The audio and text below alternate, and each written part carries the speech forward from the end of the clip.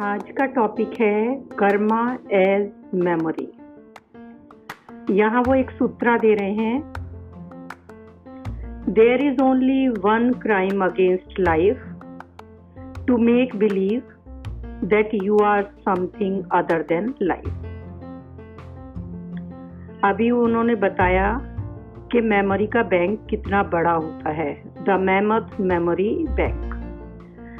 यहाँ वो फिर से अपने एक इमेजिनरी कैरेक्टर शंकरन पिल्लई की इंसिडेंट को शेयर कर रहे हैं। एक दिन शंकरन पिल्लई अपनी वाइफ से नाराज हो जाते हैं और घर छोड़ देते हैं। पूरी रात सड़कों पर घूमने के बाद वो एक सुबह रेस्टोरेंट में जाते हैं ब्रेकफास्ट के लिए। जब वेटर आया तो वो बोले, प्लीज मुझे एक वीक कॉफी, एक ओवर सॉल्टेड सांभर और एक हार्ड इडली सर्व करो। तो वेटर बहुत पजल था। उसने बोला, सर मैं आपको एक hot and strong coffee, delicious sambar और सुपर सॉफ्ट इडली सर्व कर सकता हूँ। तो मिस्टर पिल्लई ने कहा, you fool, do you think I have come here to enjoy breakfast? I am just homesick. So बात ये होती है कि एक बार आप जिस चीज के आदी हो जाते हैं, चाहे वो प्लेजेंट हो या अनप्लेजेंट, आप उसको छोड़ नहीं सकते। If it is volition that determines karma, तो इनएविटेबल क्वेश्चन ये है, from where does your volition arise? जैसा कि हमने देखा, it is from your identification with the notion of separateness. तो अब ये क्वेश्चन उठता है कि ये कौन आइडेंटिफिकेशन कहाँ से पैदा हो जाती है? तो इसका आंसर गुरु कर रहे हैं, फ्रॉम मेमोरी। आप ये बिलीव करते हो कि आप एक इंडिविजुअल हो, क्योंकि आपकी मेमोरी आपको बताती है कि आप कौन हैं। Think about it. जो भी चीज़ आप कंसीडर करते हो वो अपने बारे में, वो आपकी मेमोरी का रिजल्ट है। जो भी चीज़ आपके कांटेक्ट में आती है, आपके 5 सेंसेस ऑर्गन्स के थ्रू, जो भी कुछ आपने देखा, स्मेल किया, टेस्ट किया, टच किया, वो आपकी मेमोरी में है, influencing your personality. Every bit of memory that you gathered in weakness and in sleep is in this bank. तो सब कुछ आपकी मेमोरी बैंक में है, चाहे आप उस चीज के लिए कॉन्शियस हैं या नहीं हैं। आपकी बॉडी का एवरी सेल याद रखता है और उस मेमोरी के अकॉर्डिंग ही एक्ट करता है। Life is telling you about your karma at every instant. The problem is that you listen only to your thoughts or to your neighbors. If you listen to the life process, so no teaching or no scripture would ever be necessary. Karma is one big noise. यदि आप इसको नहीं सुन सकते हो तो simply इसलिए क्योंकि आप आउटर वर्ल्ड को सुनने के आदी हो गए हो।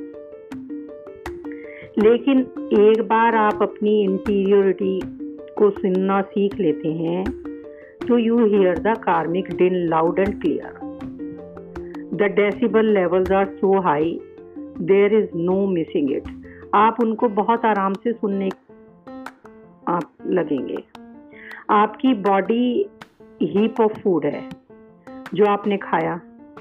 इसी तरह से आपका माइंड बहुत सारे इम्प्रेशंस का भंडार है जो आपने इम्बाइब किए और प्रोसेस किए ओवर द टाइम। और कैसे आए वो? पास्ट से आए आपके। Both are product of memory. तो आपका माइंड एंड बॉडी मेमोरी का एक्यूमुलेशन है। The essence of everything you consider to be yourself is karmic.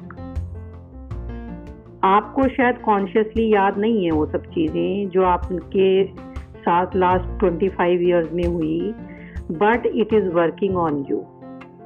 Even what happened after before 25 years 2500 years ago, वो भी आपकी मेमोरी में या आपकी बॉडी में इम्प्रिंट है. इवन 25 मिलियन ईयर्स एगो भी जो आपके साथ हुआ है is still encrypted in your body. जो भी इस प्लेनेट पर हुआ वो आपकी बॉडी को याद है, because your body is just a piece of this planet. The memory from this very beginning of creation is right here.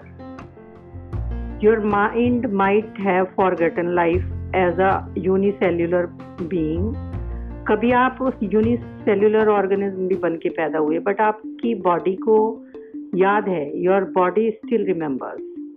आपका माइंड अपनी दादी माँ को भूल गया है, पर उसकी 900 भी आपके फेस पर है. आप इसको जेनेटिक्स कहकर डिसमिस कर देते हो, बट जेनेटिक्स को जैसे कि हमने पहले भी देखा वो भी एक मेमोरी है. लोग सोचते हैं मेमोरी मीन्स माइंड. ऐसा नहीं है, but that is not the case.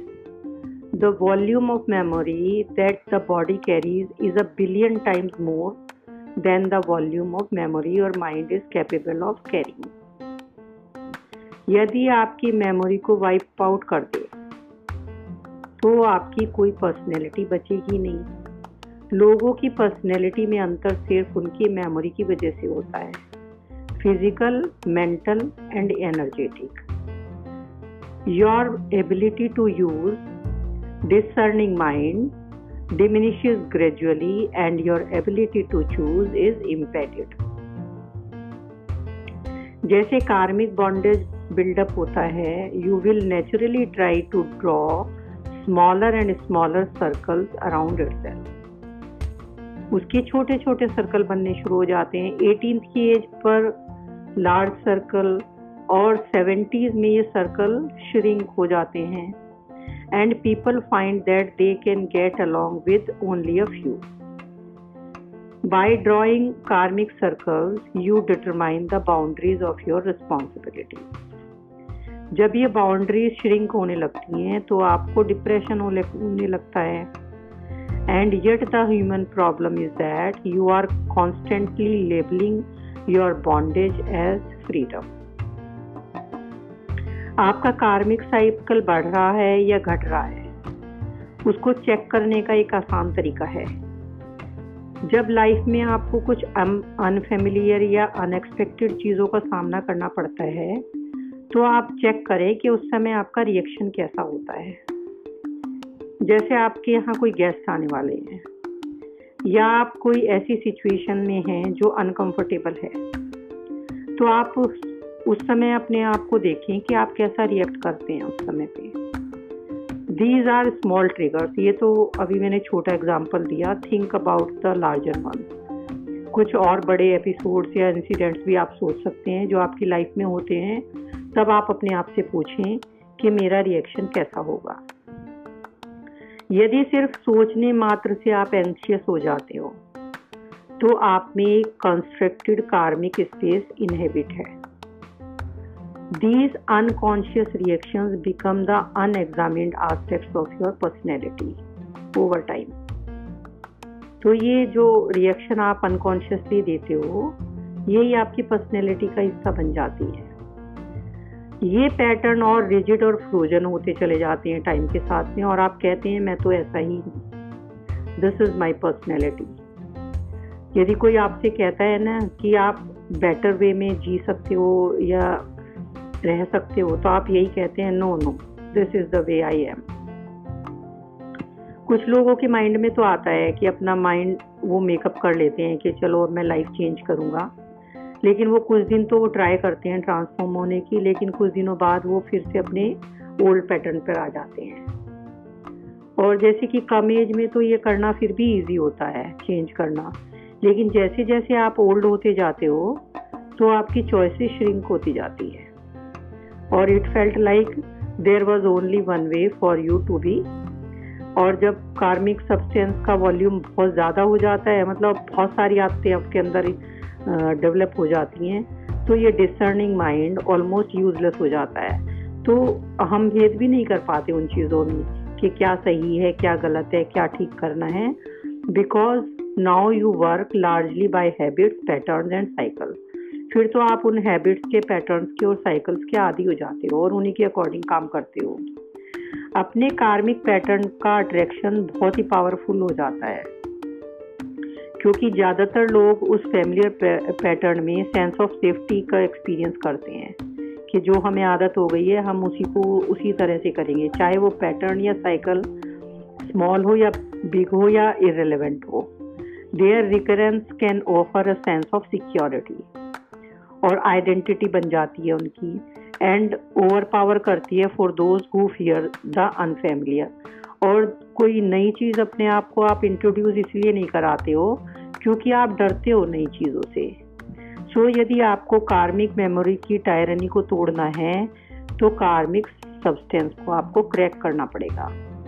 Otherwise आप एक ह्यूमन बीइंग जिसके पास इंटेलिजेंस है, अवेयरनेस है, ग्रेट ह्यूमन पावर है कि आप चॉइस कर सकते हैं, वो सारी आपकी वेस्ट हो जाएगी। Human being as bags of karma. गुरु कह रहे हैं कि ह्यूमन बीइंग एक कर्मों का बैग है। कुछ उसमें बड़े बैग्स हैं किसी के पास छोटे बैग्स हैं। हाँ, उनका नेचर ऑफ लोड डिफरेंट हो सकता है in terms of quality and impact. Lighter karmic content life को इजी बनाते हैं, एंड आप ईच इंडिविजुअल के साथ कैसे डील करते हैं वो आपको नेचुरली अरेंज हो जाता है इस बात पर कि आपके पास कार्मिक कंटेंट कैसा है। जब कार्मिक कंटेंट लाइट होता है, हल्का होता है, कम होता है, तो लोग आपके साथ ग्रेटर ईज के साथ आपसे मिलते हैं। और कार्मिक बैग की क्वालिटी ऑफ कर्मा पर भी बेस्ड ये होता है कि उनमें क्या डोमिनेंट क्वालिटी है कर्मा की, जैसे हेट्रेट है, एंगर है या पीस है। हाउएवर स्टैक का बड़ा होना या छोटा होना ये तय नहीं करता कि कर्मा कम है या ज़्यादा है। It is the density of the material that makes a difference. हो सकता है छोटे बैग में ही ज़्यादा कर्मा हो। कार्मिक सब्सटेंस जो फियर, एंगर, हेट्रेट और जेलसी से इकट्ठे हुए हैं आपके पास, वो डेंसिटी क्रिएट कर देते हैं जो कैरी करने में बहुत ही हार्ड होते हैं and also hard to approach. उनमें हार्ड तो होते ही हैं और उन तक पहुंचना भी बहुत मुश्किल होता है।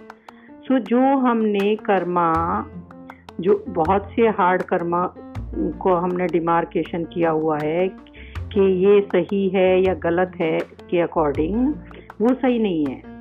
यहाँ गुरु ये समझाना चाह रहे हैं कि यदि इंटेंशन रॉन्ग नहीं है या नेगेटिव इमोशंस से आपके कर्मा लोडेड नहीं है तो उनको करना इजी है, कैरी करना।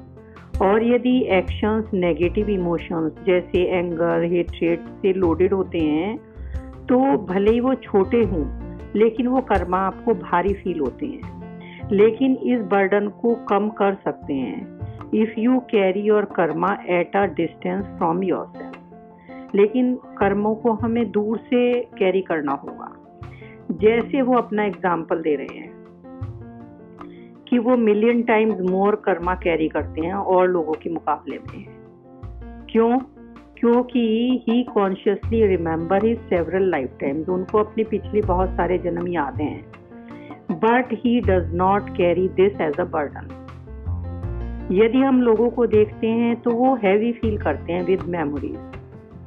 तो गुरु ये कह रहे हैं कि वो मेमोरीज से हैवी इसलिए फील नहीं करते गुरु क्योंकि he carries his karma at a distance from himself. वो उनको तभी एक्सेस करते हैं जब उनको उनकी ज़रूरत होती है, लेकिन वो ये लोड हर समय उठा के अपने साथ नहीं घूमते।